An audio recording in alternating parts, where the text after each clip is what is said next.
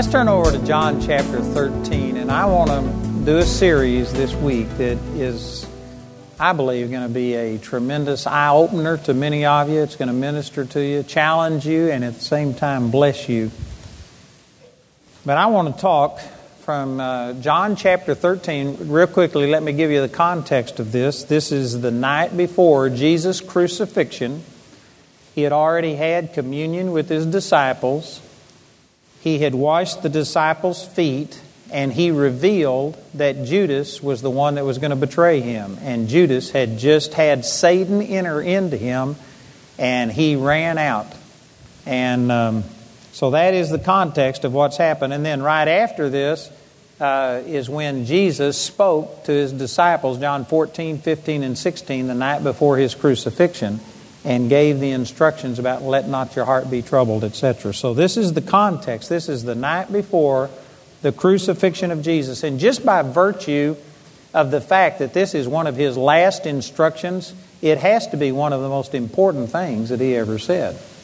You know, if I had, say for instance that you were my disciples or something, and if we had been together for 3.5 years, and if I was getting ready to leave and turn the whole thing over to you, I can guarantee you the last night before I was gone, I would be trying to emphasize, summarize, put an exclamation point behind the things that are the most important.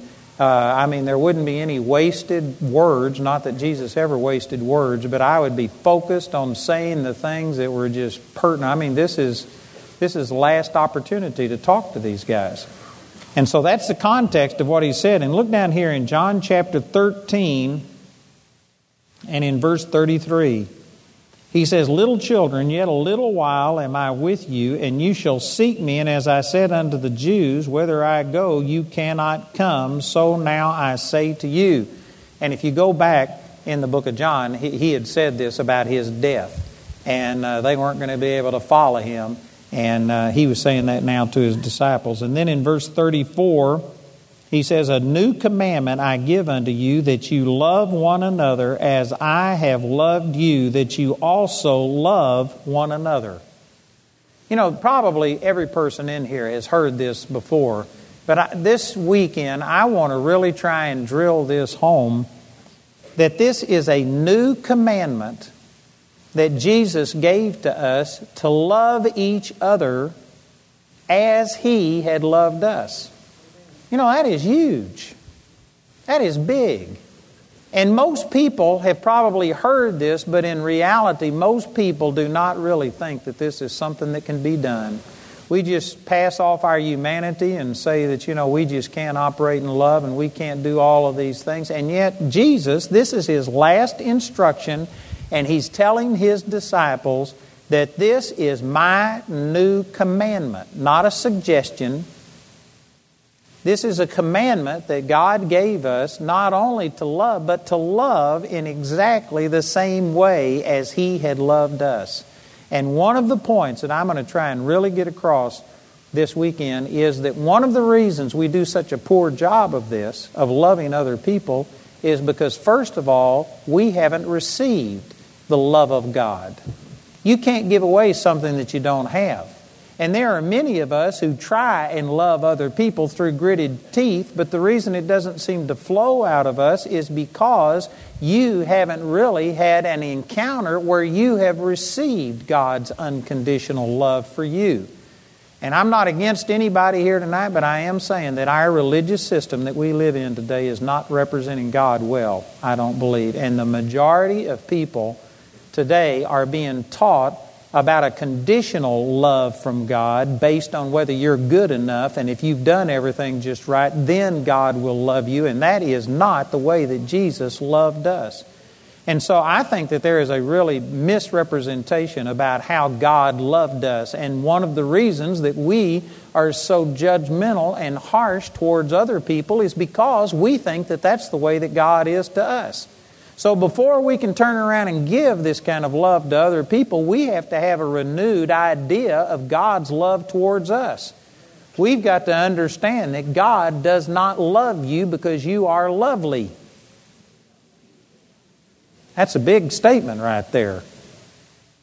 And yet, if I could sit down and talk to most of the people in this auditorium, and again, I believe that you guys are the cream of the crop.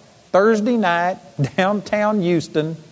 This isn't your nod to God crowd that shows up on Sunday morning because you feel like you got to pay God off or do something. I mean, you're the fanatics, or either a fanatic drug you here, one of the two. So I'm not criticizing you. You're probably better than the average, and yet I bet you if I could sit down with every person in here and talk to you, there are so many people that just don't feel that they are worthy of God's love. They think that God's love is tied to your performance. They think that you have to do something to be made worthy for God to love you. And yet that is completely contrary to the image that Jesus portrayed in the way He dealt with people.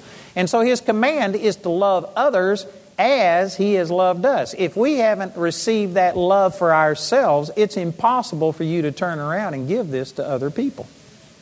And this is where so many people are. You know, in the church that I grew up in, they used to tell you, get born again.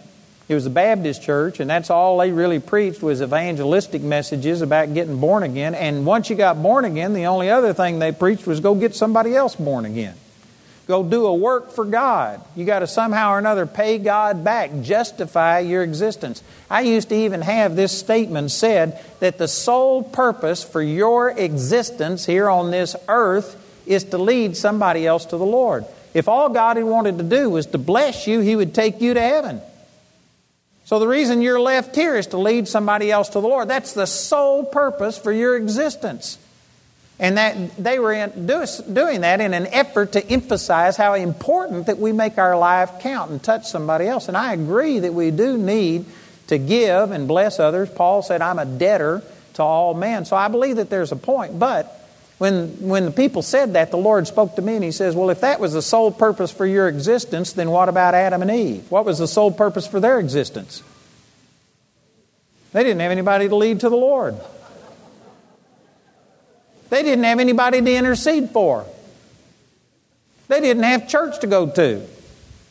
They didn't have a work to do. They didn't have a Sunday school class to teach. They didn't have praise and worship to lead. They didn't have any demons to cast out. They didn't have anybody to intercede for. They didn't have any clothes to pray for or houses to pray for.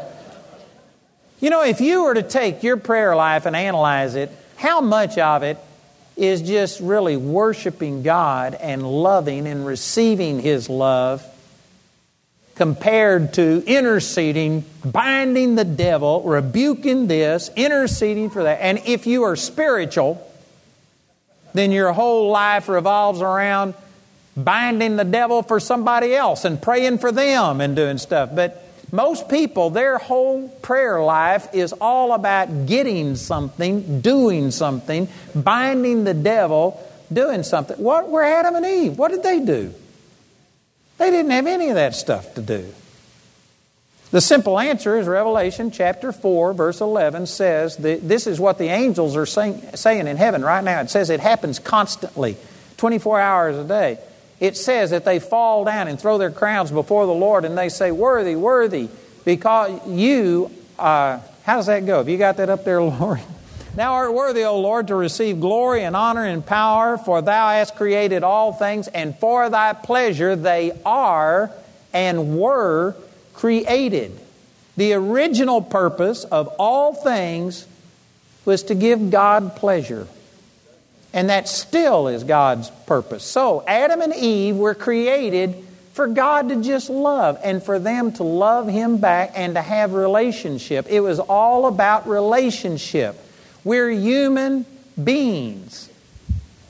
Sad to say, we should be, most people are human doings, but we should be a human being. You ought to be someone that just loves God, but it's all about doing. Everybody's got to do a work for God. And we tie God's love to us for something that we do. Adam and Eve didn't have anything to do. And yet God met with them every day in the cool of the evening. This whole concept, the way that it's been presented, ties God's love for you, His relationship with you, His pleasure for you to how good you are, how much you're doing, and whether you're doing all of these things. And I can just tell you, some of you may think that I'm exaggerating this, but I deal with thousands and thousands and thousands of people, and the people that I pray for, the vast majority come forward and immediately start telling me about why they're worthy for God to heal them. They start trying to say, I fasted, I pray, I'm doing this, I've been studying the Word, I go to church, I pay my tithes, I'm living as holy as I can. How come God hasn't healed me? You just told me why God hadn't healed you, because you didn't point to what Jesus did for you. You pointed to what you did for Jesus, and you think that you have to do things to make yourself worthy for God to move in your life. That is not the example that Jesus gave. This is not following the command that you love other people as I have loved you. One of the reasons that our relationships with other people are so poor is because our relationship with God is so poor.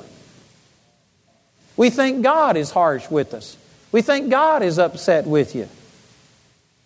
You know, if you could ascribe to me the same qualities that the Holy Spirit has, that I would be omnipresent, that I could read every thought that you have, that I was with you every second of every day, and I could read your thoughts, and if I was there reading your thoughts, and every time you did anything wrong, I was goading you. That's wrong. Stop that. Don't do that. Don't think that.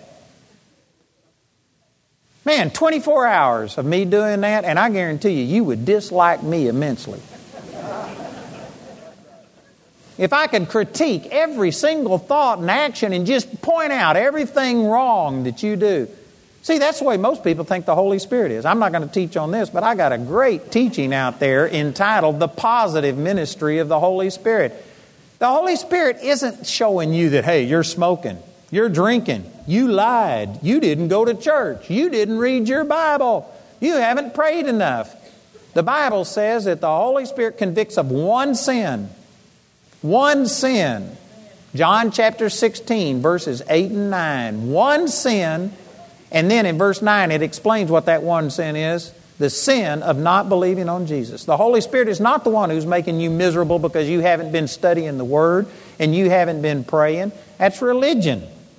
The devil and your own conscience. You have a conscience that tells you constantly whether you are doing what's right and wrong. And religion has amplified that conscience to condemn you and to make you feel miserable. Thank you for that one head nod. Some of you are, I'm not sure this is true. I could get plumb off the subject here. I'm trying to talk about as Jesus has loved us, but I'm countering all of the condemnation that religion has given us. It's been misrepresenting God. I was raised here in Texas. I was raised in the Baptist church. I have never, in my 62, I'll be 63 in April, I have never used a word of profanity in nearly 63 years. I've never taken a drink of liquor. I've never smoked a cigarette. I used to wake up when I was a kid that I had had a dream that I smoked a cigarette, and I got caught and turned in to the police, and the police turned me over to my mother, which was worse. And I woke up in hell, burning in hell because I smoked a cigarette. And I mean, I had reoccurring nightmares about this probably for 10 years, at least once or twice a year for 10 years. I would see profanity scribbled in a stall in a restroom, and I'd feel condemned over that. I didn't write it, I just read it. The thought came through my mind, and because of that, I would be condemned for a week. Some of you are thinking, man, you were really messed up. I really was. But you know what? I was very religious. And I didn't do some of the things that you all did, but I guarantee you, I felt so condemned. I felt so separated from God. And yet I was living holier than probably the vast majority of you in here. It wasn't God that was condemning me. It was my religion that was condemning me. They taught that we couldn't go mixed bathing. They didn't use the term mixed swimming because that would have sounded better. They said mixed bathing. That made it sound more ungodly, where a boy and a girl were in a swimming pool together at the same time. We couldn't do that. You couldn't dance. Dancing was of the devil. I remember one time in my life, I was about 14 years old. I wasn't driving yet.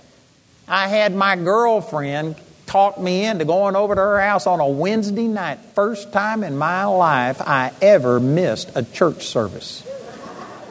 And I went over to her house, and turned out she had some other kids there, and they were dancing. I felt like God was going to strike me dead. I tried it for a few minutes, and man, I called my brother, and my brother picked me up, and I was at church before the service was out. Amen. I didn't miss the whole service.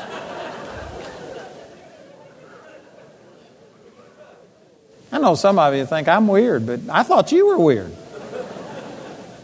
I'm just saying, did you know what? It wasn't God that was condemning me. I remember when we finally, after we were in the ministry, we went over to Austria, and we were ministering in Austria. And again, I was raised a Baptist. If you drank beer, you go straight to hell. You do not pass go. You don't collect $200. It is a one-way ticket to hell if you ever drink a beer. And I went to Austria, and there was about 200-300 people in the meeting, and they were all sitting around round tables, and they served them lagers of beer as long as I talked. Free beer. And here was this Baptist boy preaching with everybody just drinking, and that's one of the few times that nobody cared how long I went. They got free beer just as long as I could preach. Man, my head was swimming with that when I was thinking, God, how does this work? And yet they were just worshiping God and loving God. And then I left from there, and I went over into Romania. And in Romania, if you drank beer, you went to hell. But they smoked over there. And in Austria, you could drink beer, but if you smoked a cigarette, you went to hell. Or excuse me, no, it was coffee. If you drank coffee in Austria, you went to hell. It was unbelievable to them that Christians in the United States would drink coffee, because you go straight to hell for drinking coffee in Austria. And then you cross over into Romania, and they drink coffee and booze, but you can't smoke a cigarette. And then you go over into Poland, and it's different over there. And you know what? My little mind figured out, I think some of this must not be God. If it was the Holy Spirit, it seems like it'd be wrong in all of these places. My lightning fast mind began to put some of these things together and figure it out. I'm not saying that, you shouldn't take care of your body and that you should just go out and booze and smoke and do all that. But I am saying that, you know what? It's not the Holy Spirit that's showing you how wrong you are. The Holy Spirit convicts you of one thing, and that's your relationship with Jesus. If you're doing dope, the Holy Spirit's not going to say, why are you doing that dope and all of this, and get on your case. You know what it'll all come down to? Is why don't you trust Jesus? Why do you turn to dope to numb you to life's things when Jesus is wanting to set you free and He's wanting to give you joy and peace? Why would you go out and get drunk and spend money and possibly ruin your health when all you got to do is turn to the Lord, and you'll have joy unspeakable and full of glory? In the presence of the Lord is fullness of joy. At His right hand are pleasures forevermore. A person who's a drunk, a person who's a doper, is a person who, without maybe even realizing it, is saying, my life is so miserable, I will ruin my health, I'll run the risk of people rejecting me. I'll spend buku bunches of money on things that are going to destroy my life and possibly kill me. My life is so miserable that I'll do all of these things for an hour, 2 hour, 5 hours worth of respite from it. You're confessing that your life is absolutely miserable. And so the problem isn't the drinking and all this other. It's the fact that why don't you trust Jesus? Why aren't you able to draw on His joy and peace? The Holy Spirit is not the one that's making your life miserable. Religion is doing it. We just got through with the Super Bowl. And they have these beer commercials. And they show all of these things about, it's always something beautiful. It's always something attractive. It looks fun. What if every beer commercial they came on and said, "Why aren't you drinking a beer right now? What's wrong with..." And if they went to condemning you, did you know what? You wouldn't have good feelings about beer and you wouldn't drink it. This is why they have beautiful horses running through the snow and doing all this stuff. What does that have to do with beer? It just is a good feeling, and it makes some kind of an emotional connection with their product, and that's the reason they do it. But if they came on and said, "Why aren't you drinking my product right now? Why aren't you doing this?" And if they went to condemning you, you'd get to where you hate those products and you wouldn't take them. Well, in a sense, this is what religion has done. "Why aren't you praying? You shouldn't be watching the Super Bowl. You should be praying. You should be studying the Word. How dare you do this?" And they just condemn you, and they're saying that this is the ministry of the Holy Spirit. And all of a sudden now you're guilt-ridden about, "I should be praying more. I should be doing this," and you don't understand why you don't like doing it. It's because you've been condemned and beat over it. Even if you didn't like chocolate, which I doubt that you could be alive and not like chocolate. But let's say that you didn't like chocolate. But if I came up and said, "You sorry thing, you shouldn't like chocolate. How dare you like chocolate?" And if I went to criticizing it and saying, "You sorry thing, you'll never make it if you eat chocolate." If you start preaching, "Thou shalt not," there's something on the inside of you that just rises up and says, "Bless God, I shall. I'll do it just to show them."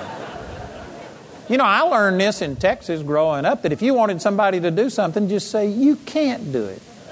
You're a sissy. I dare you. I double dog dare you to do it." And you know what? People that don't even want to do it will do it because you said they can't do it. You understood that as a little tiny kid. This is what religion is. "You can't do this, you can't do that." And they're saying that God is upset and God's angry at you, and your old flesh rises up and says, "Bless God, I will do it." This is what religion has been doing, and it's been representing God as this one who's criticizing you. God, Jesus, loved people differently than what religion is portraying Him as. His love is not conditional and based on your performance. Does that mean that your performance doesn't count? No, your performance counts because it either is allowing God freedom to move in your life or it's opening up a door to the devil. And so it is important how you live, and I'm not saying that you don't do what's right, but I am saying that God's love for you isn't dependent upon your actions. It says in Romans chapter 5, verse 8, that God commended His love toward us in that while we were yet sinners, Christ died for us. He didn't die for you when you had your act together, after you had already cleaned yourself up. He died for you while you were yet a sinner. And that is not being represented the way that it should. Sometimes people will say, "Sure, when it comes to getting born again, you have to come before Him as a sinner and sing 'Just As I Am.' But then as soon as you get saved, you better straighten up and start coming to church and do this, this, and this." And that's not what the Scripture teaches. Again, in Colossians chapter 2, verse 6, "As you have therefore received Christ Jesus the Lord, so walk ye in Him." How did you receive Jesus as your Savior? You received it just by receiving it. You didn't earn it. You didn't deserve it. You sang "Just As I Am" without one plea. But now that you're a Christian, you're told that if you don't come to church, if you don't pay your tithes, if you don't study the Word, if you don't treat people right, if you get angry with your wife, if this happens, if that happens, if you've got any problem in your life, God won't bless you, and you are taught a conditional love. That's not the way that you receive Jesus as your Lord. It wasn't conditional. Jesus died for you. It wasn't He will die for you if you will straighten up and confess things right and ask Him to save you, then He will come and save you. No, He already died for you 2,000 years ago. It's done. God loves you and there's nothing you can do about it. Now, will you receive it or are you going to reject it? That's the way that salvation was presented. And because of that, it was easy to receive because it was already done. You didn't have to earn it. It's just like somebody comes and puts it on a plate in front of you and says, "Do you want this?" And it's just a matter of either believe and receive or doubt and do without.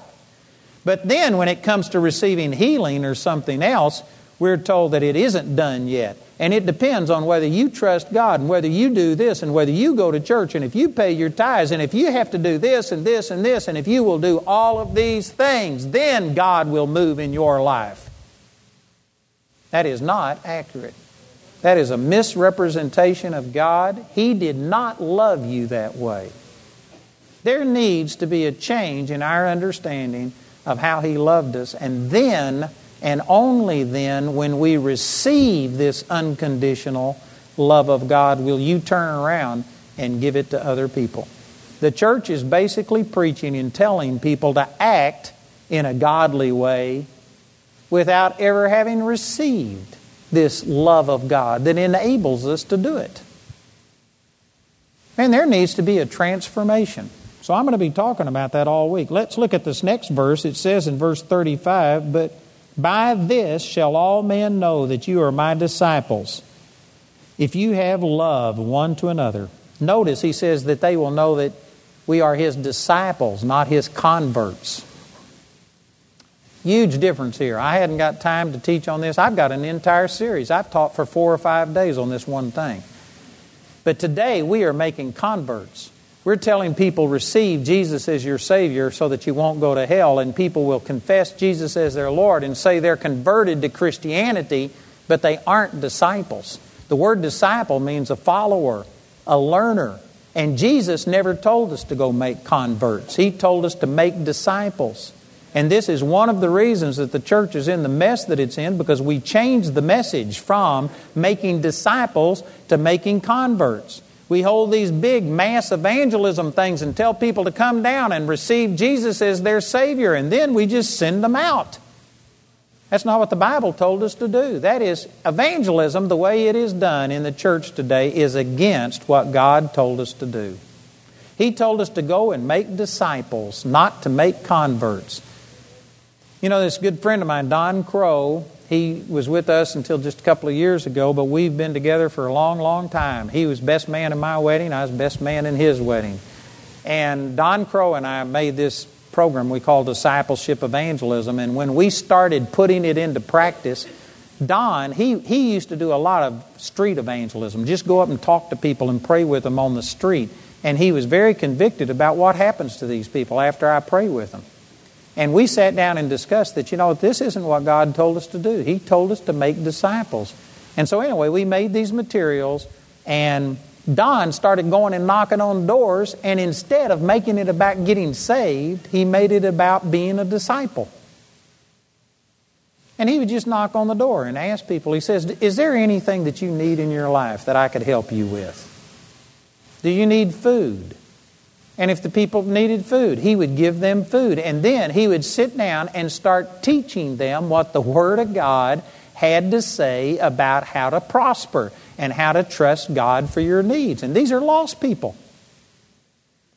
He didn't talk to them about getting saved. He talked to them about getting their needs met. And people were open to that. And they said, "Man, you mean the Bible says something about my prosperity?"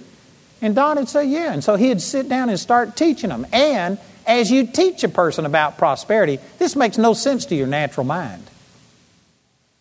It doesn't make sense to, if you need something, to take a portion of what you have and give it away. That's counterintuitive. That's illogical. It takes faith. And as you start teaching a person what the Bible says about prosperity, you will have to come to a place where people will say, "How do I do that? That doesn't make sense." And then you have to say, it doesn't make sense unless there is a God who said, when you give, it will be given unto you. So really, it just comes down to faith. Do you really trust in God?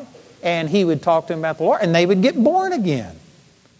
But that wasn't the goal. The goal was making a disciple, but you can't make a disciple without a person being born again and having a personal relationship with the Lord. So he would just start taking them through wherever they were. If they were sick, I remember this one guy named Steve that Don went to minister to. And Don knocked on his door and says, "Is there anything that you need that I could pray with you about and help you to receive from God?" And then Steve says, "Well, I'm out of work because I've got back problems. My back's hurting." And Don says, "I can teach you what the Word of God says and show to you about how to be healed." And so he says, come on in. It turned out he and his girlfriend, they were shacking up together. They were doing dope. They were on heroin. And so Don sat down and started teaching these two dope addicts that were on heroin. They were high on heroin. And he started teaching them the Word about how God can produce healing. And they liked it. They said, man, this is great. Would you come back and teach us next time? So he went for 2 or 3 weeks. And he started teaching them how to get healed. People that were shacking up together, that were doing dope. And Don just started loving them and teaching them what the Word said. And as he did that, I guarantee you it comes to a place, how can I believe this? Specifically, he got off on the parable of the prodigal son. And he was reading the story about the prodigal son, and he was making points about how God deals with us. And he had this Steve read the Scriptures, and he stopped him when the prodigal son finally came to himself and started back home. And he just asked him, he says, so Steve, what do you think that father is going to do? And he said, oh, I know what he's going to do. He's going to tell him, you can't have any of this inheritance. He'll kick him out. And he just started transposing into this story what he had experienced. And he started talking about how mean God was and the father, and how he knew that this father would reject him. And Don says, well, read on. And Steve started reading about how the father ran and fell on his neck and kissed him and put a ring on his finger and killed the fatted calf and said, our son was dead and he's alive. And when Steve read it, he fell on his knees in the living room and cried out to God, God, would you accept me? And instantly he came off heroin. Instantly he got saved and born again. He and his wife received the baptism of the Holy Spirit. I said I wasn't going to preach on this. I came real close to doing it. But it says, by this shall all men know you are my disciples, by your love one for another. God never called anybody to be a convert. He is out to make disciples. He wants to take people and make you to where you are just like Him, where you can walk in His victory and joy and power. And one of the mistakes that we've made is, the Bible says faith comes by hearing, hearing by the Word of God, Romans 10:17. And if all you preach is faith for getting saved, then that's all people will have faith for. The church hasn't preached being like Jesus and living in victory and walking in health and prosperity and joy and peace and marriage harmony. We've been preaching get saved so you won't go to hell. And once a person accomplishes that, that's all they got faith for, because that's all that's been preached. We should be making disciples, and here is the thing that all men will know you are my disciple, not your convert. We have very few disciples today. We have lots of converts. But here's how a person can tell that you are his disciples, that you have love one to another. You know, that is amazing. If you were to ask the average person, I've kind of set this up tonight, but if you were just walking out on the street and you hadn't had somebody build up to this point, if somebody just walked up to you and says, what's the distinguishing characteristic of a Christian? There's a lot of people that would say a lot of different things. There's some people that would say, well, it's how they dress. There's people that if you wear any gold, if you have a wedding band on, if you have any makeup on as a woman, if your hair is short, if your dress is short or whatever, and that's how you tell a true Christian. Their dress will be all the way down to the ground. They'll look bland. Their hair will be in a bun. They'll have a little covering on their head, or just all kinds of things. That's what the distinguishing characteristic is to some Christians. And it's kind of coincidental, I think, that those people who put so much emphasis on the outward appearance are some of the meanest people that there are. Jesus said, here's the distinguishing characteristic, that they love one another. It's not whether the guys wear a beard, whether I'm not against people wearing makeup. Man, if your barn needs painting, paint it. Praise God. If it needs 2 coats, give it 2 coats. Here's one of the things you'll recognize about religion. Religion always puts the emphasis on the external. It'll always be about, how are you dressing? Are you paying your tithes? Do you have the right mannerisms? Do you say hallelujah? Do you lift your hands like this, or do you do it like this, or do you do it like this? And it's always on the external. Do you have your collar turned around backwards? Do you dress a certain way? Do you do all these things? God looks on the heart. God looks at the inside of a person, and it's not about how you act outwardly. God is more concerned about the heart. Religion will always look on the outside. It says in 1 Samuel chapter 16, verse 7, the Lord was speaking to Samuel, and He said, don't look on the height of his stature or any of these things, because man looks on the outward appearance, but God looks on the heart. This is talking about when He picked David. David was the runt of the litter. And Samuel was going to choose Eliab because he was the biggest and the strongest. And God said, don't look on the outside. Look on the inside. Man looks on the outside. Religion will always put the emphasis on how you act. You could go out and carouse Saturday night, get drunk, go have sex with a prostitute. But if you come to church and if you're dressed properly and if you pay your tithes and if you look holy, you would satisfy most religious people. Your heart could be just as wrong as it could be, but as long as you are in the pew and you pay your tithes, that would suffice with most people. Religion will always somehow or another bind you in your actions. God also is concerned about your actions, but actions are a byproduct of relationship with God. In the New Testament, it's not about what you do, it's about what's in your heart that makes you do what you do. It's very similar to in the Old Testament, people couldn't have their life changed. They couldn't be born again. They couldn't get a new heart. And so God treated the Old Testament people similar to the way we treat children.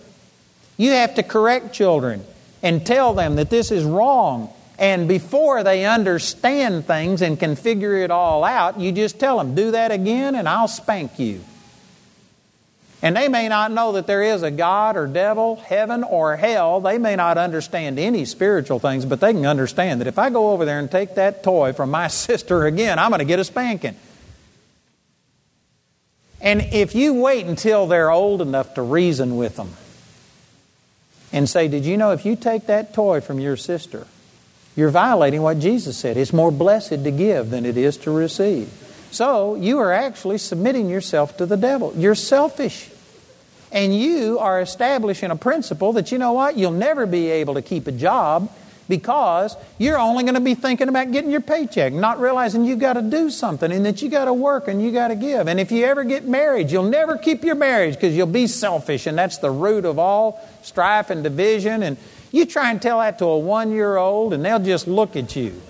But you can tell a 1-year-old, you go over there and take that toy again, I'll spank you. And they will resist the devil. They'll say, no, I'm not going to do that because of fear of punishment. That's what the Old Testament was. They couldn't be born again. It says in 1 Corinthians chapter 2, verse 14, that the natural man cannot receive the things of the Spirit of God. They are foolishness unto him. Neither can he know them because they're spiritually discerned. People under the Old Testament weren't born again. They couldn't understand spiritual things the way that we can. And so God held them in check by carnal, outward, exterior things. You go pick up sticks on the Sabbath day and I'll kill you. Go do this and we'll stone you to death. We'll smite you. But in the New Covenant, God's... Man, I've got so much to say. He says, a new commandment. A new commandment I give you. What's this new commandment? It's not about do this and do this and do that. No, it's about love.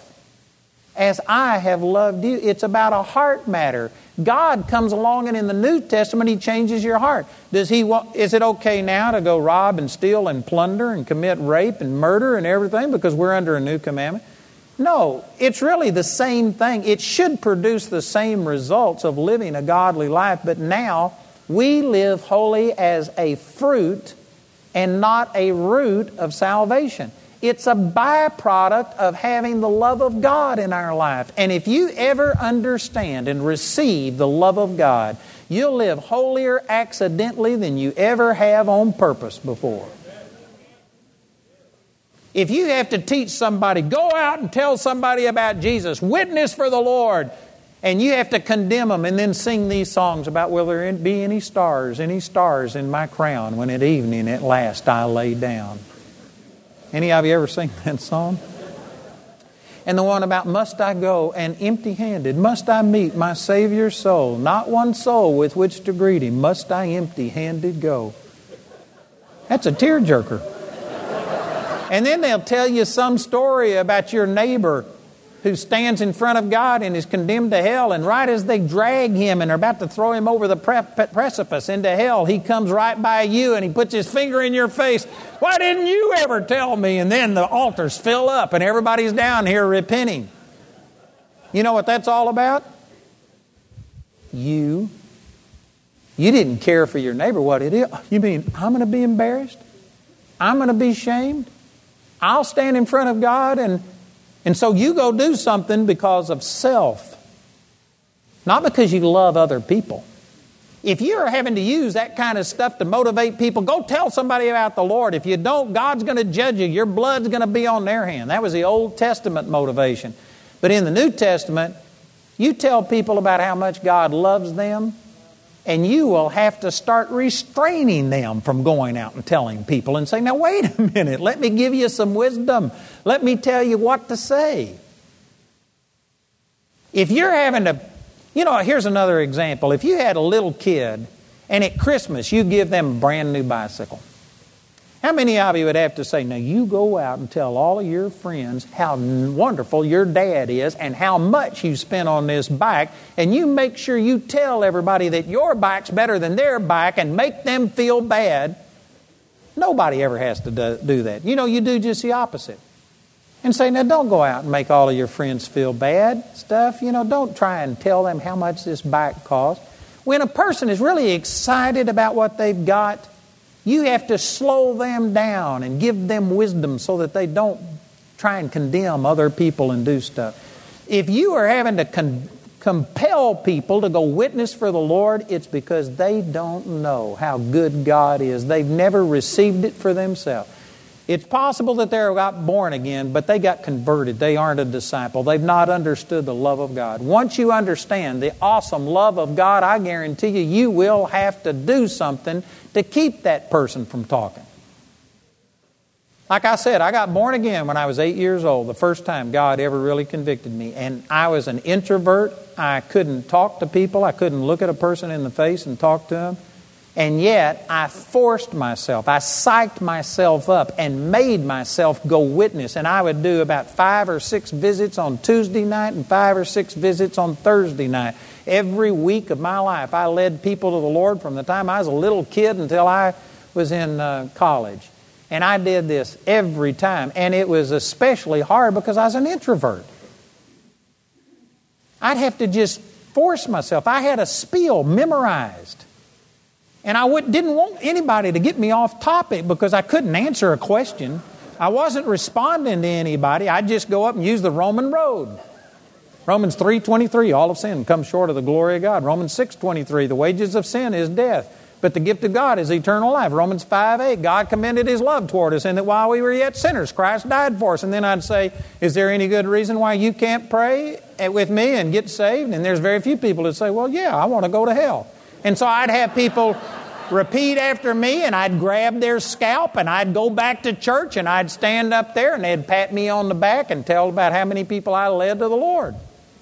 I doubt if any of them, or very few of them, got born again. It wasn't about those people. It was all about me. I was trying to earn something. I was trying to do something so God would love me and accept me.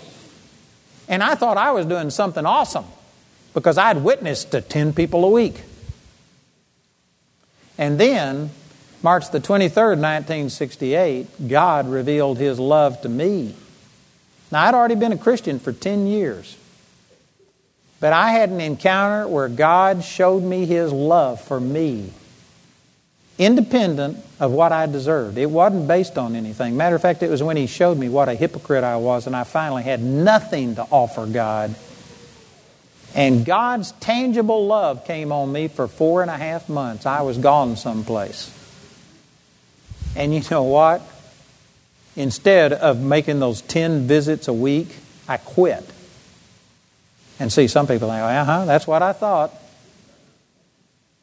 The reason I quit was because I realized I was passing up 100 people every day to go make 2 or 3 visits at night.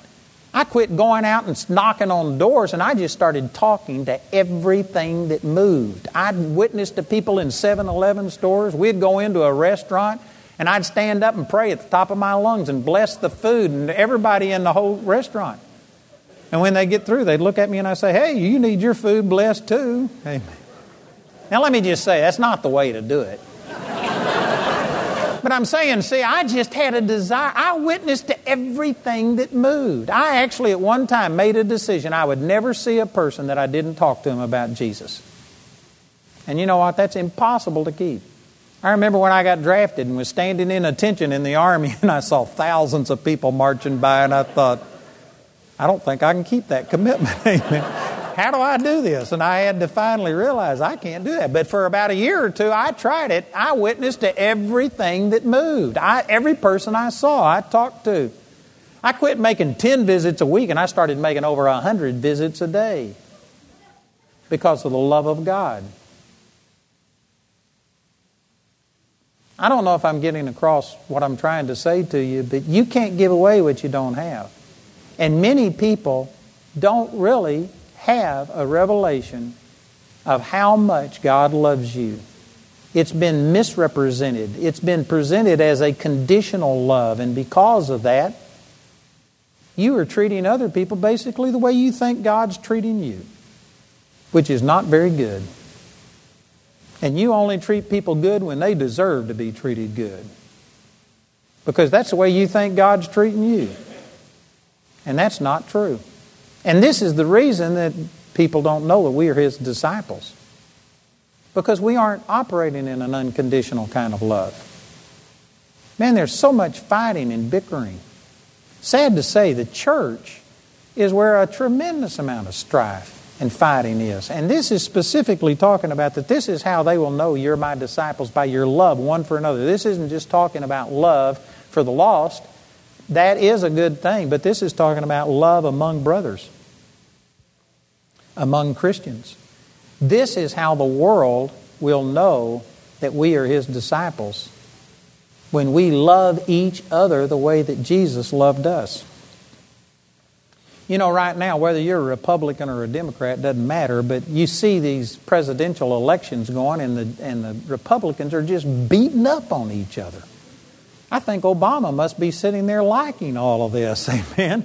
He doesn't have to do anything. They're doing it to themselves.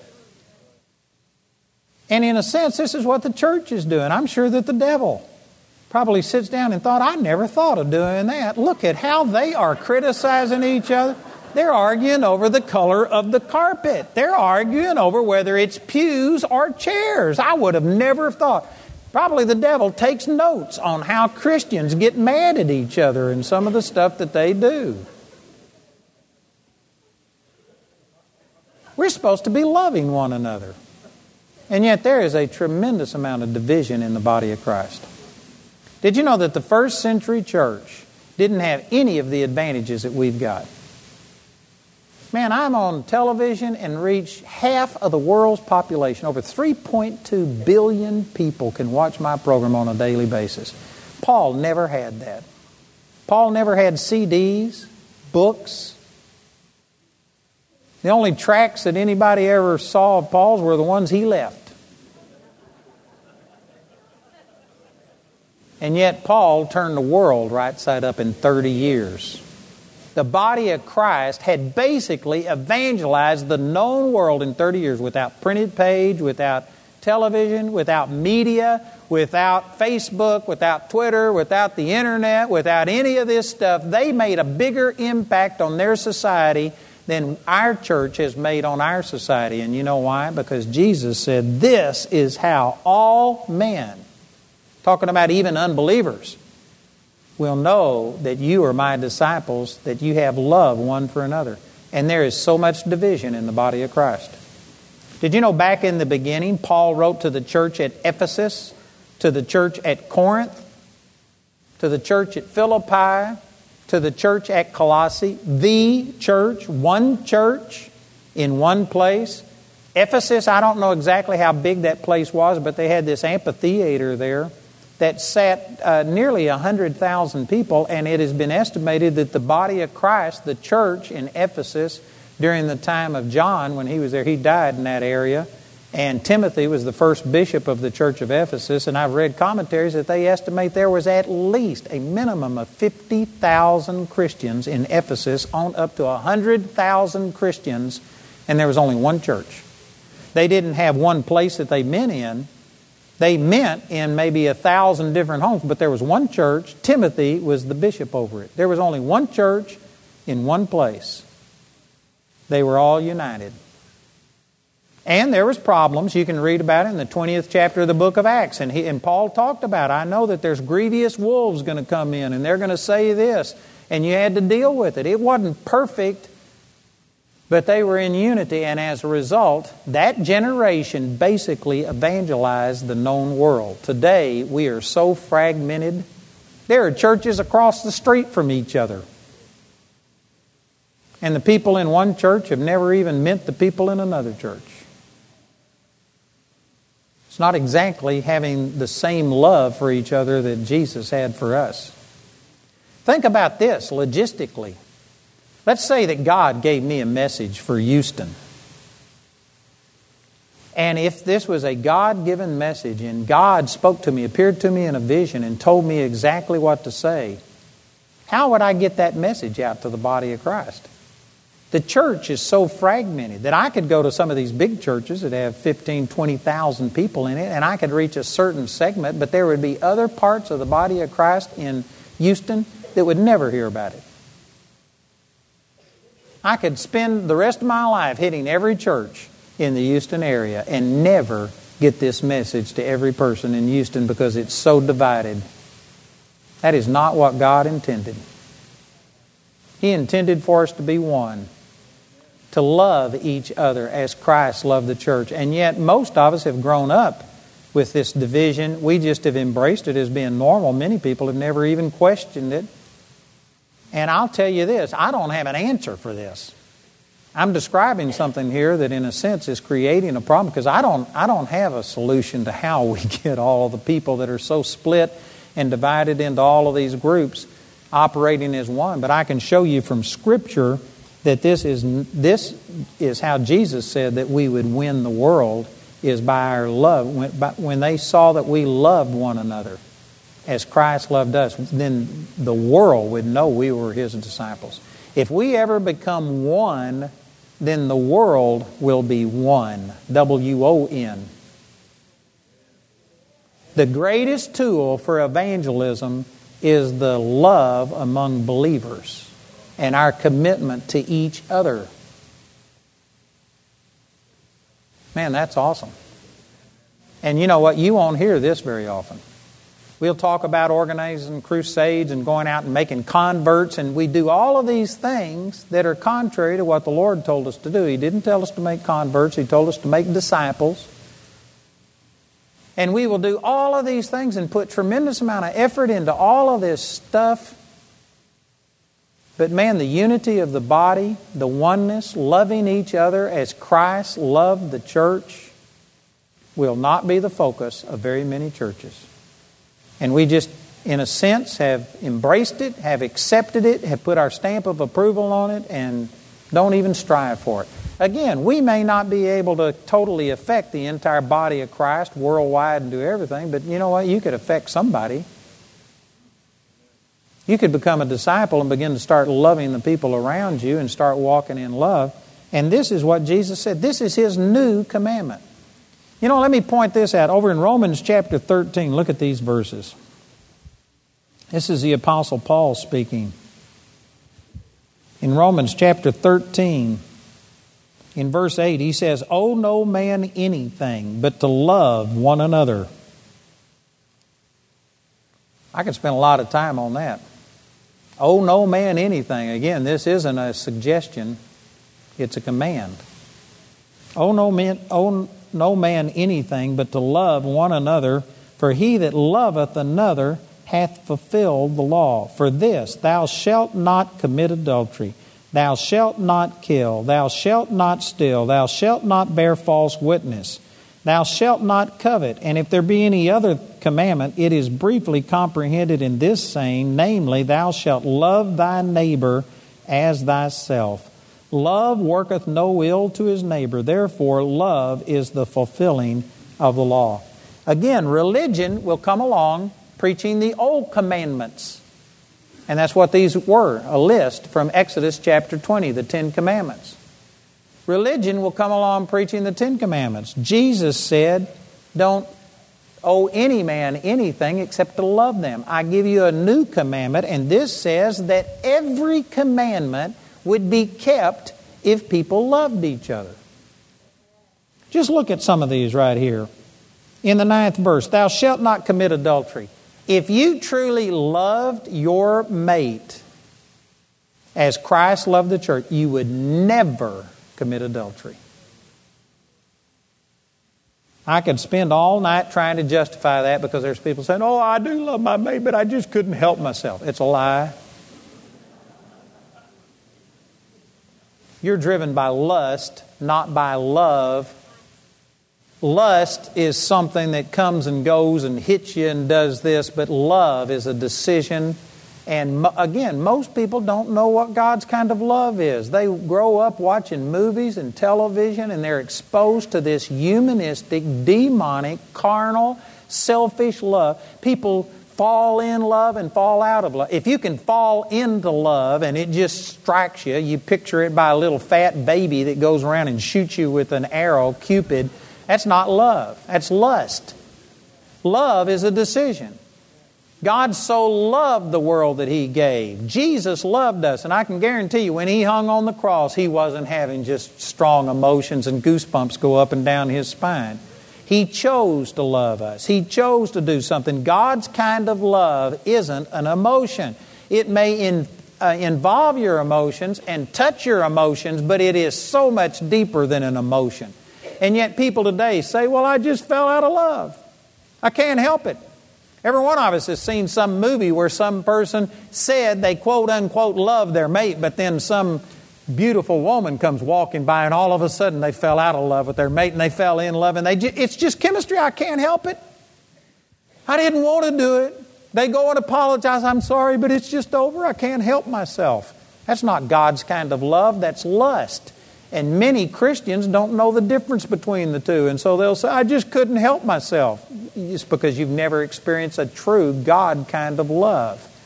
God's kind of love is a decision that you make, and you can choose to love your mate. If you loved your mate the way that Christ loved us, unconditional, and I'll be explaining this in a lot more detail, then you know what? You'd never commit adultery. A person that commits adultery does not truly love their mate. Somebody say, wow, I disagree with that. Well, you're entitled to your opinion, but I'm not going to agree with you or we'd both be wrong. It says right here, it says that thou shalt not commit adultery, and all of these things is comprehended in this one statement, love thy neighbor as thyself. If you loved your mate as yourself, you would never commit adultery. If you've ever had your mate commit adultery on you and you think about how that hurts you and the way it made you feel, if you loved your mate more than you loved yourself, you would never do that to them. You were loving yourself. The truth is, a person that commits adultery is a person that loves themselves more than they love their mate. Period. There is no argument about that. You can argue it, but you're arguing the wrong thing. It says, thou shalt not kill. If you loved another person as you loved yourself, you would not kill them.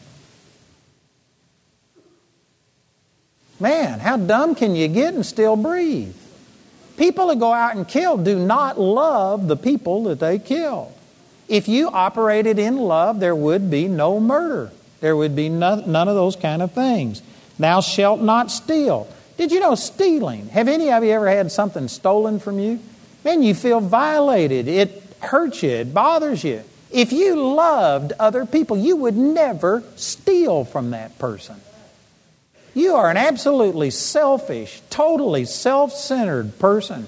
You aren't thinking about anybody but yourself. You are in love with yourself. You think you're the center of the universe and the world revolves around you if you're a thief.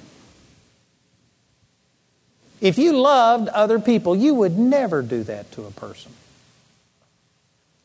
It doesn't matter about what they've got. A lot of people work for big organizations and you think they'll never miss it.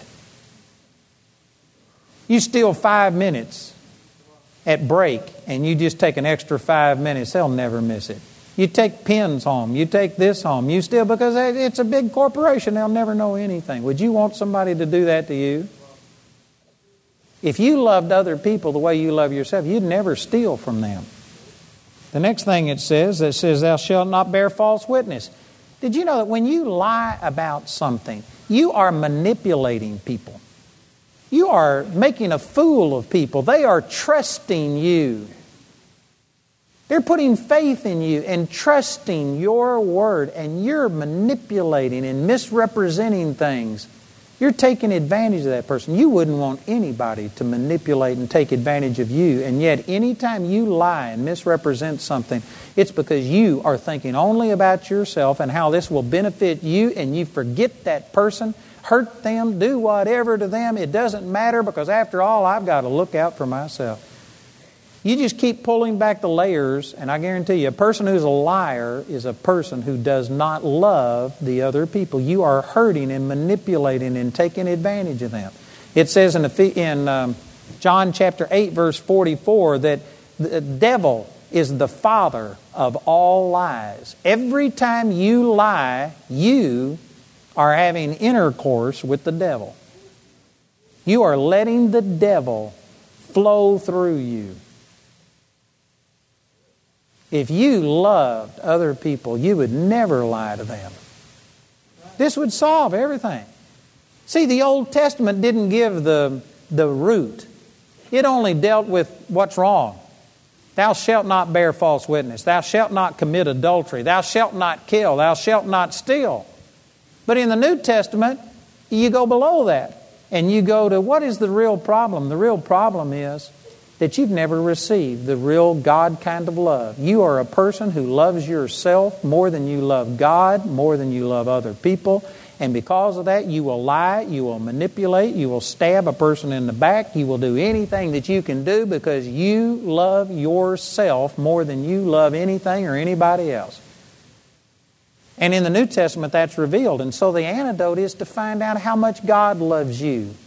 And then, once you receive this unconditional love and understand that God loves you, not because you're lovely, but because He is love, and you start loving other people that way, just by accident, as a byproduct. You'll never steal. You'll never lie. You'll never commit adultery. You'll never murder. Once you understand how much God loves you, and if you could receive that and then start giving this to other people, you would live holier accidentally than you ever have on purpose before. It would just be a byproduct. Isn't that powerful? Look in Matthew chapter 22 at these verses. I'm trying to wind this down, but just got a lot to say. I'm going to say this quickly, maybe. Matthew chapter 22, there was a lawyer that came to Jesus. In verse 35, one of them, which was a lawyer, asked him a question, tempting him and saying, Master, which is the great commandment in the law? Jesus said unto him, Thou shalt love the Lord thy God with all thy heart, with all thy soul, and with all thy mind. This is the first and great commandment, and the second is like unto it. Thou shalt love thy neighbor as thyself. On these two commandments hang all the law and the prophets. This astounded this lawyer. Look at this. And it says, while the Pharisees were gathered together, Jesus asked them, he went on and asked them a question. But anyway, no man was able to answer him after this, it says in the last verse. These people were just astounded. Nobody would have said that the greatest commandment is loving God and loving people. They would have listed, thou shalt have no other gods before me. You shall not covenant. You shall, and they listed all of the shall nots. God listed all of the shalls. You shall love the Lord your God with all of your heart. And it just astounded the people. It was in the Old Testament law, but it was hidden by all the extra things because the Old Testament law dealt with people's actions and outward things. The New Testament deals with your heart. And brothers and sisters, most of us have not really moved into the new covenant. We are still living under an old covenant law mentality, thinking that God is angry and He's trying to restrain all of these outward things, and we've missed God's love for us and then releasing that love to other people, and because of it, we're trying to grit our teeth and hold on and force ourselves to do what's right. Man, if you would ever receive how much God loves you, you would just find it would come flowing out of you. You couldn't handle it. I can testify, I've already given that example about myself, and I can testify of so many other people that once they get a revelation of how much God loves them, all of this carnal stuff and sins and the things that we do that are so stupid, they just start falling off. The root of all sin is your own self-love and your own dependence upon yourself. And once you ever understand how much God loves you, I guarantee you it will just shatter this self-love. You'll totally get to where it doesn't matter that much about yourself. God is more important. Our whole society is based on what is good for you. And I hesitate to say things because I know we got all kinds of different people here, and some of you may take offense and get mad at me, but praise God, I'm leaving town in a couple of days. So. But so much of the division that we see in the United States is because of people just thinking only about themselves. They are God, and the world revolves around them. And if it is good for them, or if it inconveniences them, then they are for it or against it based on how they are. For instance, and again, people may disagree with this, but you know what? When it comes to abortion, they'll sit there, what about the woman's choice? You aren't thinking about the woman. Well, you aren't thinking about the child. It is the woman thinking only about herself. And this is inconvenient. And I may not have enough money to raise this baby, so let's just kill it. It all comes down to a selfish thing. And you will find out that most of the people who sit there promote women's choice and all of this kind of stuff will sit there and be just violent and upset over the snail darter or over a whale or over something like this. And then, they show these advertisements about the dogs. And I just sit there and think, and until you quit killing babies, quit trying to condemn me over not taking care of your dog. Amen? But you know what that comes down to? It's just selfish. It's just selfish. But it would be inconvenient. What about my finances? Anyway, I could just go on and on. But you just start talking about stuff like this, and this is really what it boils down to. If people loved God and loved people more than they loved themselves, they wouldn't do all of the social ills that we do to each other. We wouldn't have these problems. It really all goes, you cannot put enough laws down. You can't put enough rules down to control society. John Adams, the second president, the first vice president of the United States, this is a quote from him. He said that democracy is totally unfit for anybody but a moral people. If America ever ceases to be a moral people, then democracy will actually destroy this nation. And that's exactly what's happening. There was a time that people loved God and other people, and they had a compass. There was a moral compass that some things were bigger than them. But today we've got people that are all wrapped up in themselves. And if you're all wrapped up in yourself, you make a very small package.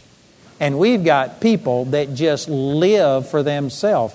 And so, man, give me welfare, give me whatever. And they don't realize that if they give you something for free, then they had to take it from somebody else. That's an ungodly principle. You can't do things like that. But they don't care. Let's vote for whoever will give me whatever. Give me free drugs. Give me free medication, and I'll vote for you. I don't care if you destroy the nation, as long as I get mine. There used to be a time when people realized that there were things more important than you. And see, understanding God's kind of love, if you ever receive, it is so selfless. It is so pure. God so loved the world that He gave. Once you understand and receive the love of God, it will transform the way you think about all kind of social things. It'll transform the way you think about people. You would never lie to them. You'll never take advantage. You would operate in integrity. You would treat your employer the way you would want to be treated if you were the employer. It would transform your life. Our society would be transformed if we loved one another the way that Christ loved us. So I've said all of these things tonight just as introduction to say that this is really important, what I'm going to be talking about. Amen. And the rest of this week I'm going to be talking about, so how did God love us? And how do we turn around and love other people as Christ loved us? And you know, really, out of all the things I minister on, this is probably the hardest. Because people think that, I've heard that God loves me. Oh yeah, Jesus loves me. This I know. And they think that they know this, and there is a disconnect, and people don't listen. But I'm telling you that if you really had God's kind of love in you, I'm going to use a lot of these scriptures, but Ephesians chapter 3 says that if you understood the height, the depth, the length, and the breadth of the love of God, you would be filled with all the fullness of God. So, if you aren't filled with all the fullness of God, if you just aren't to a place where you can't hardly stand it, you're so happy, you're so blessed, you're so anointed, you are so hopeful about everything, you're optimistic. If that's not you, then you don't have a real revelation of the height, the depth, and the length, and the breadth of the love of God. Most people think, no, I understand that God loves me. That's not it. Let's go on to something else. But the love of God is what will set you free. And if you have a sickness in your body, you don't have a full revelation of God's love, because the Bible says in Galatians 5:6, faith works by love. If you really understood how much God loved you, I guarantee you your faith would go through the roof and your sickness would go. It would be gone. It would produce health in your body. It would produce wealth. It would produce everything. The fullness of everything. You would be walking in the fullness of God, the greater revelation you have of love. So I'm just saying that I know many people think, I already understand this. I don't need to know it. If you've got lack and inadequacy in your life, if you aren't just overwhelmed with God, then you need a greater revelation of love. God is love. 1 John 4:8, and I guarantee you none of us have plumbed the depths of God. None of us fully understand how awesome He is. But this love of God has changed my life, and I've got a lot of things I can share with you. I think that'll make a big difference, and this is going to make an impact in your life. Amen. Let me just start tonight by I'm ending my message, but I'm starting the invitation by saying that if there's anybody here who doesn't know Jesus personally, well, then this is where you start understanding the love of God. You first of all have to recognize that He died for your sins so that you could live. He literally took your punishment. And this is where you start. Everything that you receive from God comes through Jesus. Jesus isn't just a good man. He wasn't just a great example. Jesus was God manifest in the flesh. And you have to acknowledge Him. You cannot save yourself. God doesn't judge us based on performance. And if you do more good than you do bad, then you'll be accepted with God. No, the Bible says all have sinned and come short of the glory of God.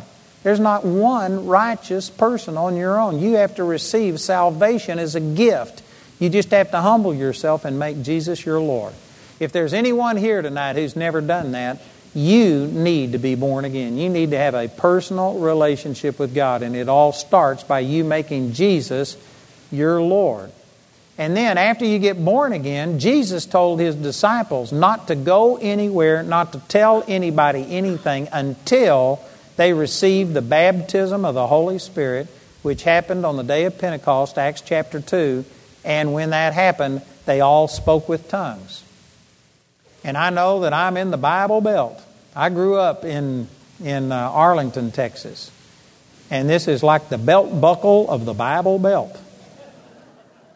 And I know that there's a lot of people who think that speaking in tongues and the baptism of the Holy Spirit isn't for today.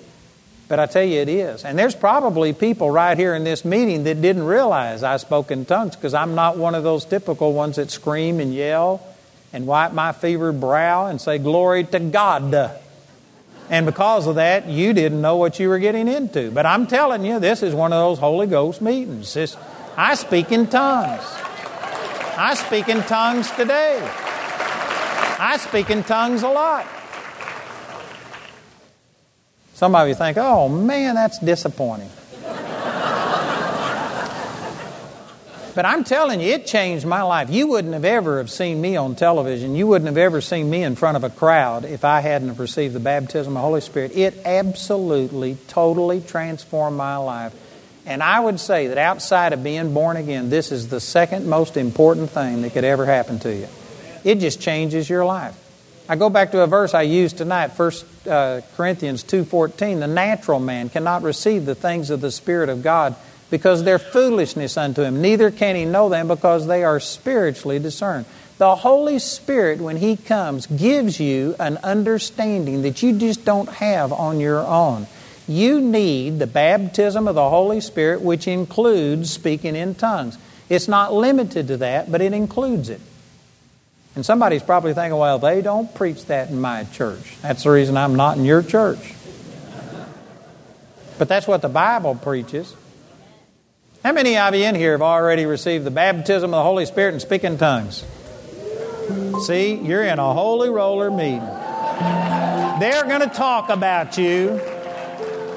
You may not have known it, but they're going to say, "Oh, you went to one of those." You might as well get something for it, amen. Give them something to talk about.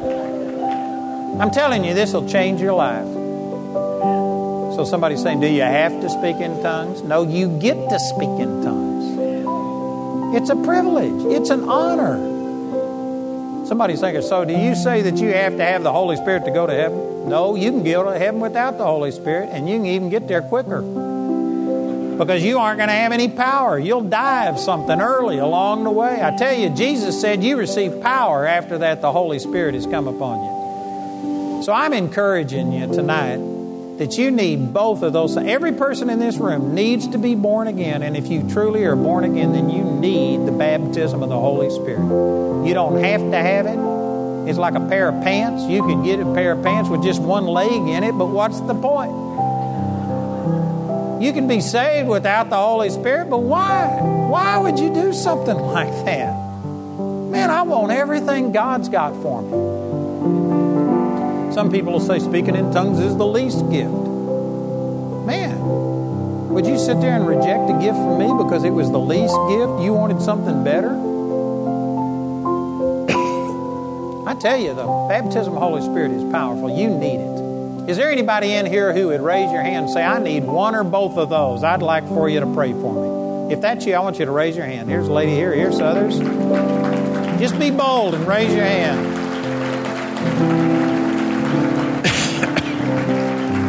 I know some of you are thinking, "What are you going to do to me?" I'm going to pray for you and give you a free book.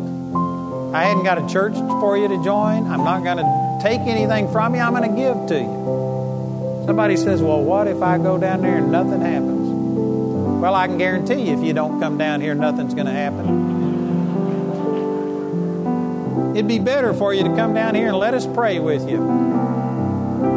We're going to help you, and all we want to do is bless you, and we aren't going to do anything weird. We're just going to pray with you and receive the baptism of the Holy Spirit. Amen. If you raised your hand, or if you were supposed to raise your hand and didn't do it, would you just get up out of your chair and come forward and let us pray with you right here? And we want to help you to receive. Come forward right now and let us pray with you. Hallelujah. Isn't this great?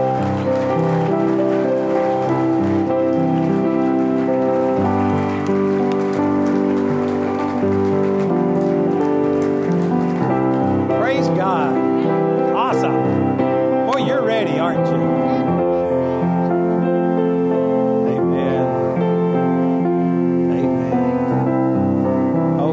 isn't it, tonight? Hallelujah. Isn't this great? You know, if you wouldn't mind, if you would, please spread out, because we're going to have people that come up behind you and lay hands on you. Because the Bible says that through the laying on of hands, the Holy Spirit is given. You can stay where you are. I just didn't want you standing behind each other. Stand beside each other. And the Bible says that through the laying on of hands, the Holy Spirit is given. So we're going to have people come up and lay hands on you. Before we pray for you to receive the baptism of the Holy Spirit and this gift of speaking in tongues, the Bible says that Jesus is the one who gives the Holy Spirit. So you have to receive the giver before you receive the gift. You have to be born again before you receive the baptism of the Holy Spirit.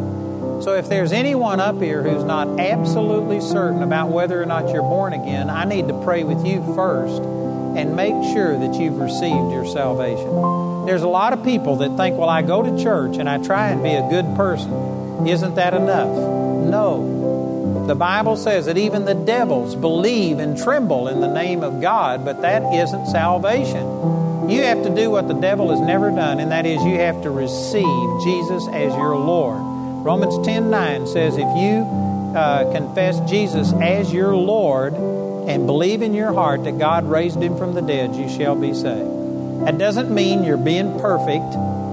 You can't be perfect, but you are saying, I want you to control my life. I want to turn my life over to you and receive salvation as a gift. Is there anybody here who's not sure that you've done that and you want to pray, first of all, and make sure that you're born again? If that's you, I want you to identify yourself by raising your hand. Here's one down here.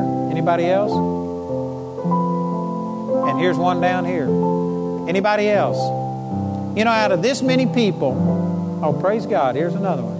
Out of this many people, I would be surprised if there's not more than that haven't truly been born again. Most people just think, but I go to church and I'm doing the best I can. When you get born again, there's a change in you. You know that you've passed from death unto life, is what the Scripture says. If there's any of you just hoping and saying, well, I hope I'm saved, you need to pray and make sure. Anybody else besides these three?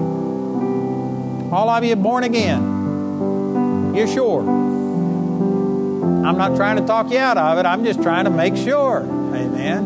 All right, so I'm going to lead the three of these, and I'd like everybody to pray with me just so that they won't feel like we're listening to them. But I'm going to pray a prayer based on Romans 10:9 and do what the Scripture says.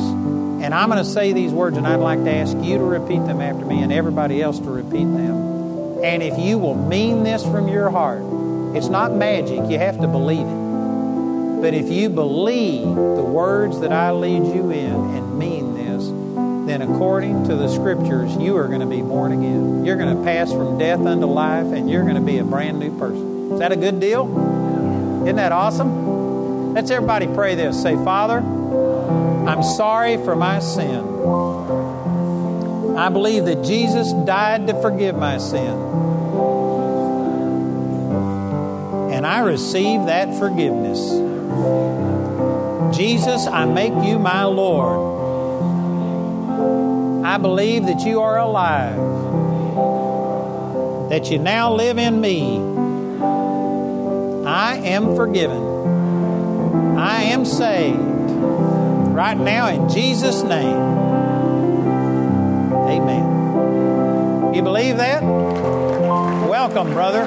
God bless you. Awesome. Do you guys believe that Jesus forgave your sins right now? Wonderful. Praise God. Then according to Scripture, you know what? You're a brand new person on the inside. The Bible says you became a brand new person. Right now, all of you guys are still guys. Your body didn't change. Your mind didn't instantly change. But in your spirit, you're a brand new person. And now this applies to every person up here, that when you got born again, the Bible says you are the temple of the Holy Spirit. So God created you. These people that just got born again, in their spirit, they are a temple for the Holy Spirit. That means a dwelling place. God created you for this. The significance of that is that this is what God wants for you. You don't have to wonder, will He give me the Holy Spirit? That's what you were made for. He created you to dwell in. He wants this more than you want it. There are some people that teach that you've got to have all sin out of your life before you can receive the Holy Spirit. If you could get all sin out of your life without the Holy Spirit, you wouldn't need the Holy Spirit. If you got sin in your life, if you've messed up big time, you are a prime candidate for the baptism of the Holy Spirit. People will say, well, God doesn't fill a dirty vessel. God hadn't got any other kind of vessel to fill. Don't let some sense of unworthiness hold you back. God wants to fill you with the Holy Spirit. So we're just going to ask one time. It says in Luke 11:13, if you being evil know how to give good gifts to your children, how much more will the Heavenly Father give the Holy Spirit to those who ask? It's a gift. You don't earn it. It's a gift. So we aren't going to beg. We're just going to ask one time. It's like we're going to open up the doors of this temple and say, Holy Spirit, we want you to come take up your dwelling and live in us. And I guarantee you, the moment you crack the door just a little bit, the Holy Spirit's coming in. Okay? So we're going to pray a simple prayer. Then I'd like our prayer ministers to come up here, and all of these people are going to stand behind you and lay hands on you, because the Bible says that through the laying on of hands, the Holy Spirit is given. And so we're going to release the power of the Holy Spirit that's in us to flow into you. And then after they lay hands on you, I want you to quit asking for the Holy Spirit and believe that He did what He promised He would do. And I want you to just start thanking the Lord that He gave you the Holy Spirit. And at that time, after they lay hands on you and you start thanking the Lord, I want you to put your hands up like this. Because the Bible says when you lift up your hands, you bless the Lord. This blesses God. It's a sign of surrender, just like when somebody sticks a gun in your back. And you go, I surrender, I yield. It's your way of just surrendering. So I'm going to lead you in a prayer. We're going to open up our heart, welcome the Holy Spirit. They're going to lay hands on you, and then you're going to lift your hands and start thanking God that He gave you the Holy Spirit. And then those of us who know how to pray in tongues, and I'd like to include all of the people out here, if you have the baptism of the Holy Spirit, we're going to start speaking in tongues, because the Bible says when you speak in tongues, you are giving thanks to God. So we're going to start thanking God for Him giving you the Holy Spirit, and also so that you won't feel like people are just listening to you. And as we start worshiping the Lord and speaking in tongues, I want you to join in with us and quit thanking Him in English and start thanking Him in tongues. It'll just come out. And I've got a lot I could say. I'm going to give you a book that will answer all of your questions. But here's the number one problem that people run into, and the number one problem that I have. They just think that the Holy Spirit is going to force you to speak in tongues. It'll come out and you can't control it. That's not the way that it is. It's very similar to when I preached tonight. I believe God spoke through me, but He didn't just take my mouth and make it work. If I would have said, oh God, don't let me say anything that's not of you, and then just open my mouth and wait on God to make it talk, nothing would have happened. I spoke. That's the reason it came out in Texan. That's the reason it came out with my personality. It was me speaking, but I believe God inspired it. That's the way speaking in tongues is. It says they spoke as the Spirit gave them the inspiration. You just have the desire to worship God and go beyond your own mind, and you have to give voice to it. You are the one that speaks in tongues as the Holy Spirit gives the utterance. He doesn't force you to speak in tongues. So you can't just wait on the Holy Spirit to force it. You have to speak. And as we start speaking in tongues, the people behind you will be speaking in tongues. If you don't know what to say, you can try and say what you hear somebody else saying. But that's their tongue, not yours. Yours will be unique to you. It'll come out different. But once you start and it comes out different, don't quit. Just keep talking. And after you get over the newness of it, you'll find out that it is really the Holy Spirit, and it's a powerful thing. And this book will explain it to you and help you. But if you're ready, you can speak in tongues right now.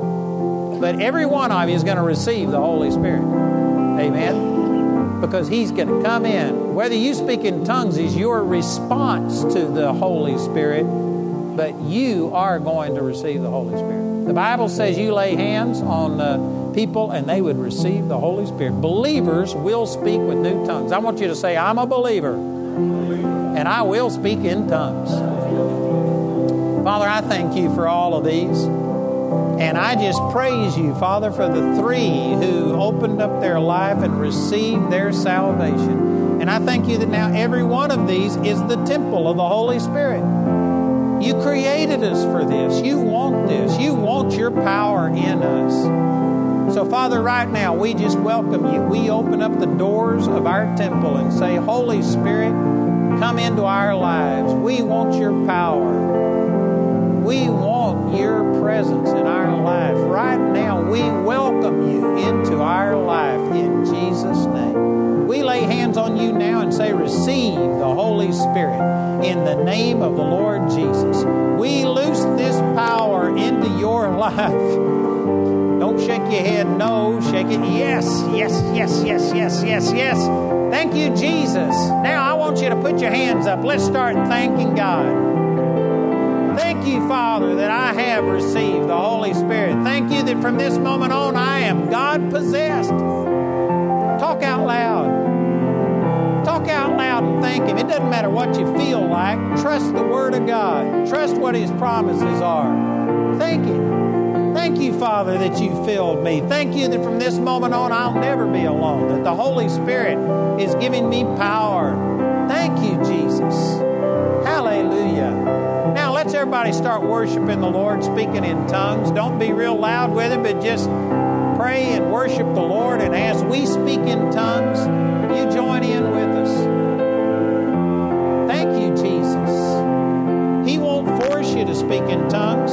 You got to open your mouth. You can't talk in tongues with your mouth closed. You can't talk in tongues in English at the same time. Quit speaking in English and talk in tongues. Thank you, Jesus. Hallelujah.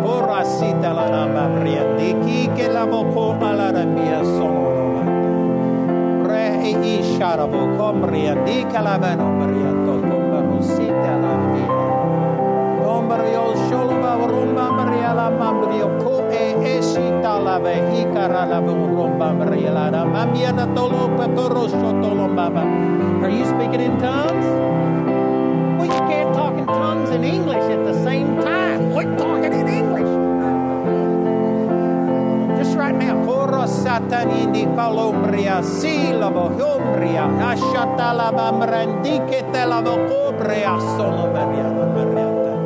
Thank you, Lord. Thank you, Lord Jesus. Hallelujah. Don't worry about what it sounds like. When a little baby starts talking, it doesn't use full English. It's not a complete language. It's baby talk. When you start, this is so new to you. It bothers people and they think, is this foolishness? Is this me? And sometimes it's a little straitened when you first start, but I guarantee you just keep talking. Your Heavenly Father knows what you are saying. You're bypassing the doubt and the unbelief that's in your brain, and you're praying out of your spirit. It's changing you right now. Let's just worship the Lord. Be bold with it. Be bold with it. Do you know the people on both sides of you are praying in tongues? Do you think God would touch them and not you? You've got it. You got it. You got the power of the Holy Ghost. Thank you, Lord Jesus. Hallelujah. Let me have your attention here for just a minute. Sorry to interrupt you,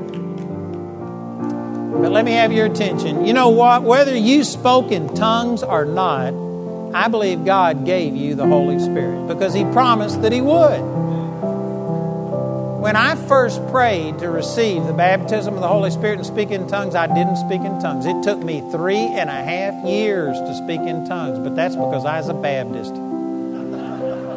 And I had been taught that this was of the devil, and I had so many questions and fears about it that I just wouldn't let it come out. But I finally got my questions answered. I can speak in tongues with the best of them. And I have written all of this in a book, and I would like to give a book to everyone. This book will cover what is true salvation. So for those who prayed for salvation tonight, it will explain that, and it will also explain the baptism of the Holy Spirit, and it's my gift to you. We want you to have the full benefit. And whether you felt anything or experienced anything dramatic tonight, I can promise you this is the beginning of the most important thing that you have done since you got born again. But you've got to understand it and continue in it to get the full benefit of it. So I really want every one of you to get this book. It's my gift to you. So we've got Robert right here. He's in the center aisle standing there with his Bible up. And we've got a room that he's going to take you to and give you a free book. And if anybody has a question, they'll answer your questions. If you need prayer, they'll pray for you. We'll help you any way we can. But we want you to get the full benefit of this, okay? So if you would, just follow Robert. It'll only take a few moments, and we will help you. Let's praise God for all of these. Amen.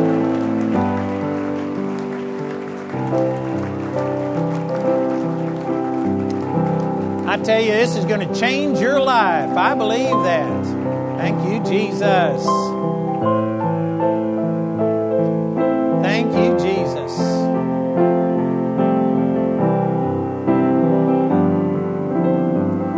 These are all of our prayer ministers down here, and they are here to pray with you. I know that there's a lot of people that come and they would like me to pray with them. I just can't pray with every single person. I'm one person. I have limits. It's not that I don't want to pray with you, but I don't need to pray with you. It's Jesus that does all of the miracles. And these are people that have experienced the power of God. We got our Aussies down there that are Bible college students. Al right here, was it just 13 months ago that you were? Anyway, just a little over a year or so, he was crushed. The doctor said he'd probably never walk. If he did, it'd take years. And he just believed God. And here he is, about 99% whole. And Vicki here is the one that believed with her son back here, who is Scott, who is just miraculously healed. Every one of these are people that walk in the supernatural power of God. Pastor Bobby Ray is from Dallas, North Carolina. And I guarantee you, this man loves God and has a supernatural gift of healing in him. And he travels with us and just blesses people. And he's seen awesome miracles, blind eyes open. Every one of these people is well qualified to be able to pray with you. So please take advantage of them. If you would like prayer, I'd like to invite you right now to just get up out of your seat and come forward. Let one of our prayer ministers pray with you. We're going to have people that stand at the aisles, and they're going to direct you towards a prayer minister so that everybody won't come and just stand in front of one person. But if you need prayer, please come cooperate with the people who are directing you and let us pray with you. The rest of you, let me remind you that tonight's message is already duplicated out there. You can get it in DVD or CD, and we will be having those available throughout the whole conference. We'll be back tomorrow at 10 a.m. and at 7 p.m. And then on Saturday, we will be back at 10 a.m. and 6 p.m. On Saturday, we start at 6 so that my crew can tear down and get to bed 1 hour earlier. Instead of going to bed at 2, they'll go to bed at 1. What a deal. So remember, Saturday night, it's 6 o'clock, and on Saturday we have that meeting about our Bible school. It's going to be very important for any of you who are interested in that to come to that meeting. So if you want prayer, come and let one of our prayer ministers pray with you. You're welcome to stay and pray. I'll pray with people. Often I call out gifts of the Spirit and healings happen. You're welcome to stay and pray, but you're free to go if you desire to. We'll see you tomorrow. God bless you. Thank you, Jesus.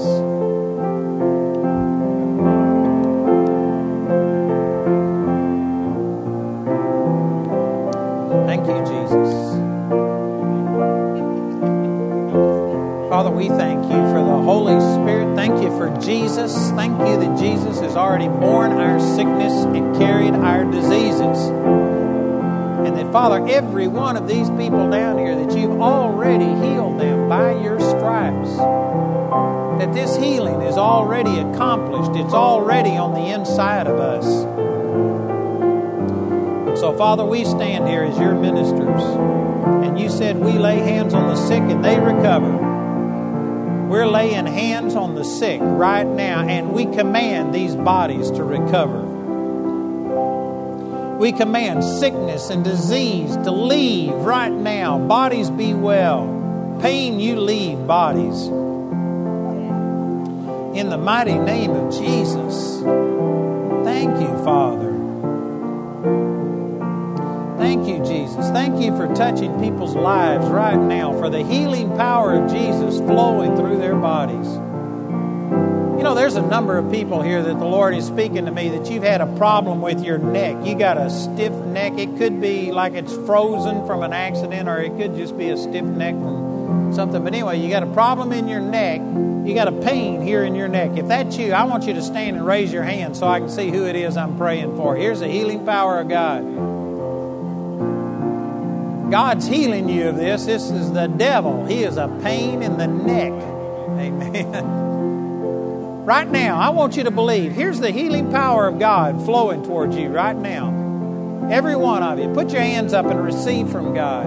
Father, we receive this right now, and we command this pain in the neck to leave, whatever the source of it is. If there's something injured there, Father, a frozen, fused vertebra, in the name of Jesus, I just loose the supernatural power of Jesus to flow and to heal this neck.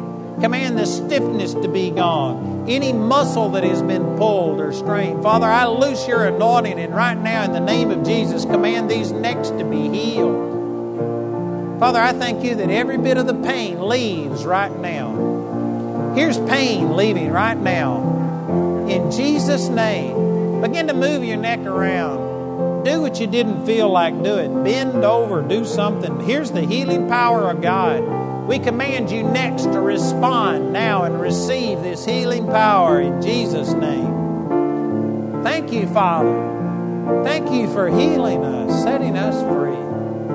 Who in here has already seen the pain leave? If you've already seen the pain leave, this lady right here, she's receiving. Praise God. Isn't that awesome? Who else has seen the pain already go? Anybody? Here's a lot of people. Here's 1, 2, 3. If you've already seen that pain leave your neck, I want you to raise your hand up so I can see. Here's another one back here, 3 or 4, 5. Praise the Lord. You know what? If God healed one, He healed you all. Every one of you is healed in the name of Jesus. I believe that. The power of the Lord is present to heal. Father, we receive these healings now in the mighty name of Jesus. Thank you, Father. Somebody in here has been having problems with your balance. It's like vertigo. I'm not sure that it is, but you've got problems with your balance. It's hard for you to maintain your balance. Who's that? If that's you, I want you to stand and raise your hand so I can see who I'm praying for. Here's the healing power of God. Right here's one. Anybody else? Here's another one. Anybody else? Was it Vicky? Vivian. Anybody else? Right here. Praise the Lord. Father, we just agree right here. Father, in the name of Jesus, whatever it is that causes problems with this balance, I just speak your healing right now. Praise the Lord. There's the anointing of God right here flowing, and God is healing this imbalance. Father, we thank you for going right to the root of it. Whatever it is that causes that, we thank you for perfect health flowing into this body right now. In Jesus' name, we agree and receive it. Believe that our balance comes back. We'll be able to stand and walk without any problems. In the mighty name of Jesus. Thank you, Heavenly Father. We agree and we receive this in the name of Jesus. Amen. Amen. Praise the Lord. Man, I believe God's setting you free. You're going to see a difference in that balance. Thank you, Jesus. Lord just spoke to me about somebody who's got like boils on your body. I'm not sure that a boil is the right description, but you got a boil. What's another word? Anyway, something that's giving you pain, like a boil on your body. Who is this that's got those? Here's the healing power of God flowing towards you. I want you to stand and identify yourself. Raise your hand so I can see who this is. I know there's a lot of people left, but God wouldn't call this out for somebody that's not here. There's somebody here who has it. A boil may not be the right word, but you got a sore on your body somewhere that's not healed. Right here. Anybody else? Anybody else got a sore on your body that hasn't healed? Over here. Here's a couple of more. Father, in the name of Jesus, I release this anointing, and we command these places on our bodies to heal now in the mighty name of Jesus. Whatever the source of this is, we just speak to the root of it and command that infection or boil or whatever to leave, to die. The root of it, die at the root right now. And for this body to recover, this skin to come back to normal. Father, we release this power with our words, and we thank you, Father, that this is done, and that by the stripes of Jesus we are healed. Thank you, Father. We agree and receive this in Jesus' mighty name. Praise the Lord. Thank you, Father. Hallelujah. Thank you, Jesus. Man, lots of people receiving prayer. I believe people are being healed supernaturally by the power of the Lord. Thank you, Jesus. Lord just spoke to me that there's a number of people that have had heart problems. You may be able to function okay, but you have a heart irregularity, like a rhythm problem or something like that. If that's you, if you've got heart problems, even if you're coping with it and living with it, God wants you well. If that's you, I want you to stand. Raise your hand so I can see who this is. And God's healing your heart right now. Here's some over here. Here's some back here. Well, this lady in the red sweater is just being overhauled tonight, aren't you? Thank you, Jesus. Do you have a heart problem? A little bit? Praise the Lord. You got a heart problem? Man, you're just getting it all tonight, aren't you? I believe you're receiving. Father, we pray for all of these right now, and whatever's wrong with these hearts, we thank you, Father, that your healing power is flowing and touching every single one. Heart, you receive the healing power of Jesus right now. Be healed. Thank you, Jesus. Well, here's the anointing of the Lord. I believe God is giving you a brand new heart, giving you the heart of a young child, strong heart. Thank you, Father. We receive this. Thank you for replacing these hearts, repairing these hearts. Thank you for healing strength. Man, you are going to have supernatural strength flow through you. Your heart's going to start producing this tiredness, weakness, and frailty is gone. Father, we just agree and thank you for healing these hearts. We agree, we receive it, and thank you for it in the mighty name of Jesus. Hallelujah. Praise God. Amen. Can any of you already tell a difference in your heart? Was it something that you could tell if there was a change? Can you tell a difference? Believe you healed? Amen. You got healed of more than one thing tonight too, didn't you? Praise the Lord. And you know, whether I called it out or not, it's God's will that every one of us be healed. And I'm going to get into this a lot more in detail during the week, but one of the reasons people don't receive healing is because they feel like they haven't done enough, they haven't earned it. God gives healing to you just because it's His goodness. All you've got to do is humble yourself and receive it. I believe that the healing power of God is manifest in everyone here tonight. Praise the Lord. Well, it looks like everybody who wants prayer is getting prayer. We're going to let you go. Thanks for coming. We'll see you again tomorrow at 10 a.m.